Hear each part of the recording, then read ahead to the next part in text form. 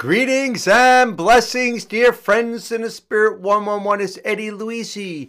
Happy Hanukkah and happy first Sunday of Advent. I hope you had a really great week. I just got back from Kennedy Airport, woke up real early, drove my daughter Grace to Kennedy Airport so she could hop on a plane and go back to LA. She was here for the holidays. So miss you, love you already, honey. Safe travels. Came back home, had a little breakfast, and I actually stopped in Astoria, Queens, my hometown, and I went to Rose and Joe's to try to get some pizza to bring home. They didn't have any pizza there. I was like, what's the deal? So I came home, had a little breakfast, and now I'm recording this video. It is 11:04 a.m. Eastern Standard Time.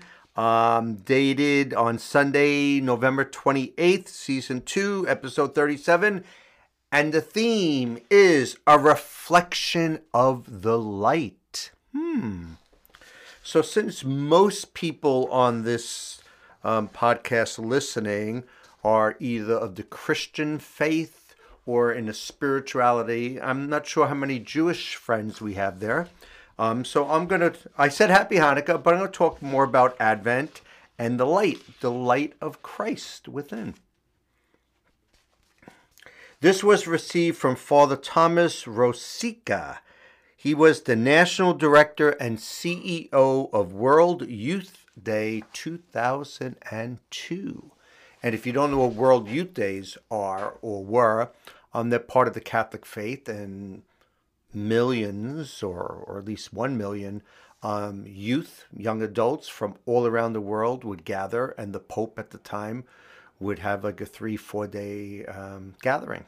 And I was at World Youth Day, Denver, Colorado, I think, many years ago. It was a great experience. Interesting. All right, so let's read from this. During this time of longing and waiting for the Lord, we are invited to pray and to ponder the Word of God, but most of all to become a reflection of the light of Christ, indeed of Christ Himself.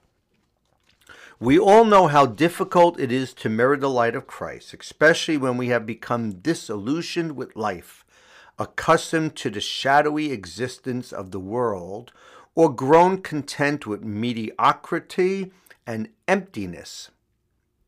Advent reminds us that we must be ready to meet the Lord at any and every moment of life. Just like a security alarm wakes up a homeowner, Advent wakes up Christians who are in danger of sleeping through their lives. I probably read this years ago, but that's an interesting thing. For what or for whom are we waiting in life? What virtues or gifts are we praying to receive this year? Do we long for healing and reconciliation in broken relationships? What meaning and understanding do we desire to have in the midst of our own darkness, sadness, and mystery?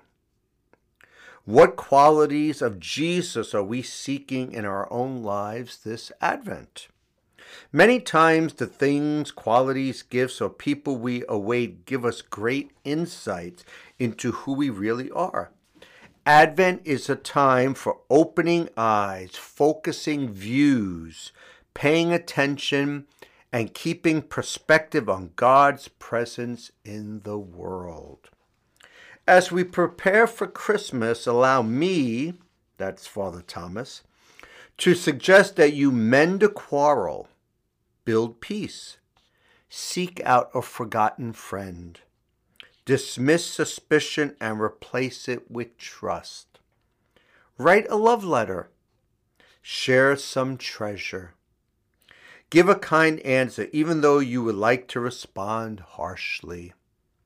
Encourage a young person to believe in him, herself, or as we said last week, or they.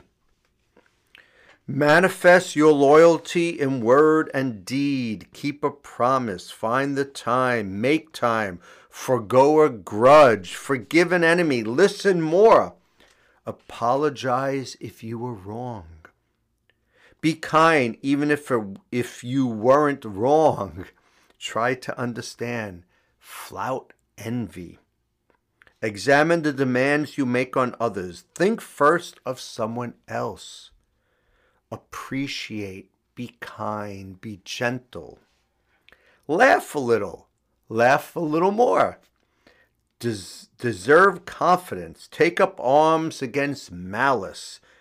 Decree complacency. Express gratitude. Go to church. Stay in church a little while longer than usual. Gladden the heart of a child. Take pleasure in the beauty and wonder of the earth. Speak your love. Speak it once again. Speak it even more loudly. Speak it quietly. Rejoice, for the Lord is near. Okay, so now I'm going to read from Unity, dailyword.com. Pray for others. I am a radiant light as I pray for others. The sacred act of praying for others reaches far beyond me. I envision my prayers as tiny but powerful beams of light, traveling from person to person and heart to heart, illuminating minds and lighting the path of peace for everyone. With each prayer, the light of God grows stronger until it surpasses negative thoughts and ideas, becoming the prevalent force throughout the planet. God's light may be felt as energy for a tired body, peace for an anxious mind, and rest for a weary soul. This light is powerful enough to mend relationships and achieve peace between nations. Today and every day as I pray for others, I give thanks for the light of God that binds all people as members of one family. And from 2 Thessalonians 1:11, hey, 1:11. We always pray for you, asking that our God will make you worthy of his call and will fulfill by his power every good resolve and work of faith. So this is a letter from the Christophers. Tony Rossi's, my dear friend. He's the director of communications. Dear Eddie, in a season when the sun sets early, houses and communities decorated with Christmas lights are a welcome sight. And it's important to remember that in both Jewish and Christian traditions, light symbolizes God. So when we're drawn to the lights of Christmas, or Hanukkah for that matter, we're actually being drawn to the light of God, the one who promises us peace beyond all understanding, joy that will comfort our troubled hearts, and wisdom that will guide our paths. So every year, Tony sends me a free 3 minutes a day. And I guess he sends to me 3 because I used to be the TV director for their TV show, Christopher Close-Up. So I was getting him years ago, and he still sends them to me. He sends a nice note, like I just read parts of it.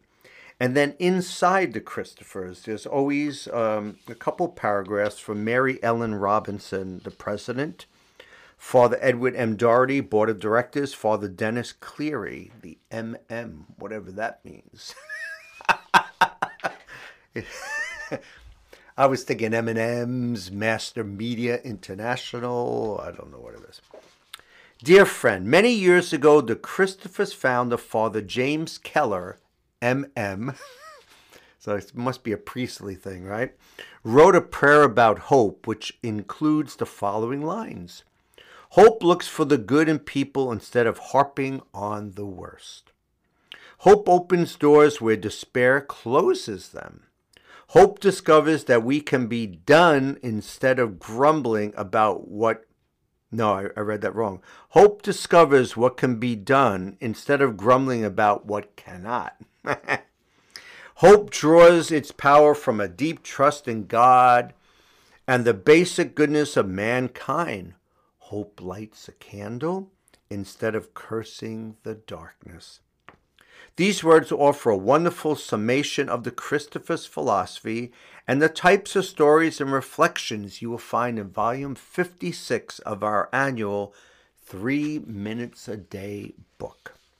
You don't need to tell us that the world is full of problems and challenges, but we are here to remind you that there are many stories of goodness, holiness, and overcoming struggles out there too that don't get as much attention. This book gives them the attention they deserve. By spending at least 3 minutes a day reading and reflecting on the entries, Bible quotes, and prayers included here, we believe you'll be able to approach life with a more hopeful attitude, and with the conviction that the God who created you and loves you continues to be with you every step of the way. And when you accept this in your heart, your efforts to be a Christopher, a Christ bearer, you will bear much fruit, making you a better reflection of God's divine love. Thank you, dear friend, for embracing the message of the Christophers. We pray that 3 minutes a day will serve as a practical spiritual guide that will improve your life and your relationship with God in the days ahead. God bless you. Thank you. This is received from Daily Practice Sacred Reading and Meditation from August Wilson. Confront the dark parts of yourself and work to banish them with illumination or forgiveness. Your willingness to wrestle with your demons will cause your angels to sing. And I had this one book years ago that I got 30 years ago, and it had an Advent wreath, first Sunday of Advent. I'm going to read a little bit, and then it had all different symbols for Christmas. And I did this last year. But I wanted to read this for Advent, and I crossed out the bottom, so just one paragraph. The Advent wreath dates back to ancient celebrations of the winter solstice, that time in the year when the sun reaches its southernmost point in the heavens and the days are the darkest and most gloomy. I actually like the dark days. It helps me sleep better. Because they longed for the return of the sun's light and life, the ancients stopped all usual activity, sacrificed the use of their wagon wheels, and hung them up, festooned with lights and greens in their celebration halls. There they awaited the return of their sun god, thinking of the warmth and the life he brought. Celebrations culminated in the Nativity of the Sun, S-U-N, the turning point of the year. Very interesting, huh? Gonna have a little sip. I got orange juice today.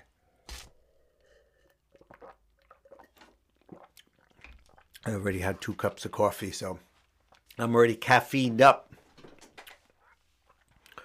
This is received from Rev. Sally Robbins of Science of Mind. And it's called a prayer, pulled by vision, showing up and playing our part. In the perfection of this moment, I turn within to the divine essence of my being. In this place, I know no fear. In this place, I know no dis-ease. And they put a little hyphen there. The never-changing, always unfolding nature spirit abides in me, and I am at peace. I behold the beauty of this holy instant and allow all the good in my life to manifest as it moves from the unseen to the seen. I view my life as spiritually perfect, and I rejoice. Though darkness may be a part of my experience, it is not where I live. I am one with the One, capital One. And I live and move and have my being with the One. I turn to the light within, and I shine from the innermost part of my soul. All answers are revealed as I lean into the source of all life, all good, all love. I show up in all areas of my life fully ready for whatever comes my way. I stand firm in the conviction of my being that I am the mouthpiece of spirit and the hands and feet of the divine. I show up as God as only I can. I show up as God as only I can. Little twist on words. I show up as love, kindness, courage. All who see me today are empowered to show up as their God self as well. Together we become the beautiful orchestra of life. No instrument outshines any other, and each instrument perfectly plays its notes. The beautiful melody that is created uplifts and inspires. I rest in the knowledge that I am playing my part on the stage of life. I am a necessary player on this stage, and I bring my gifts and talents to the forefront. It does not serve me, the world, to play small, so I fearlessly and courageously present my full self to the world. I release anything that holds me back, and I joyously give thanks for the opportunity to serve. I gratefully play my part. And I was reading from Conversations with God, Neale Donald Walsch.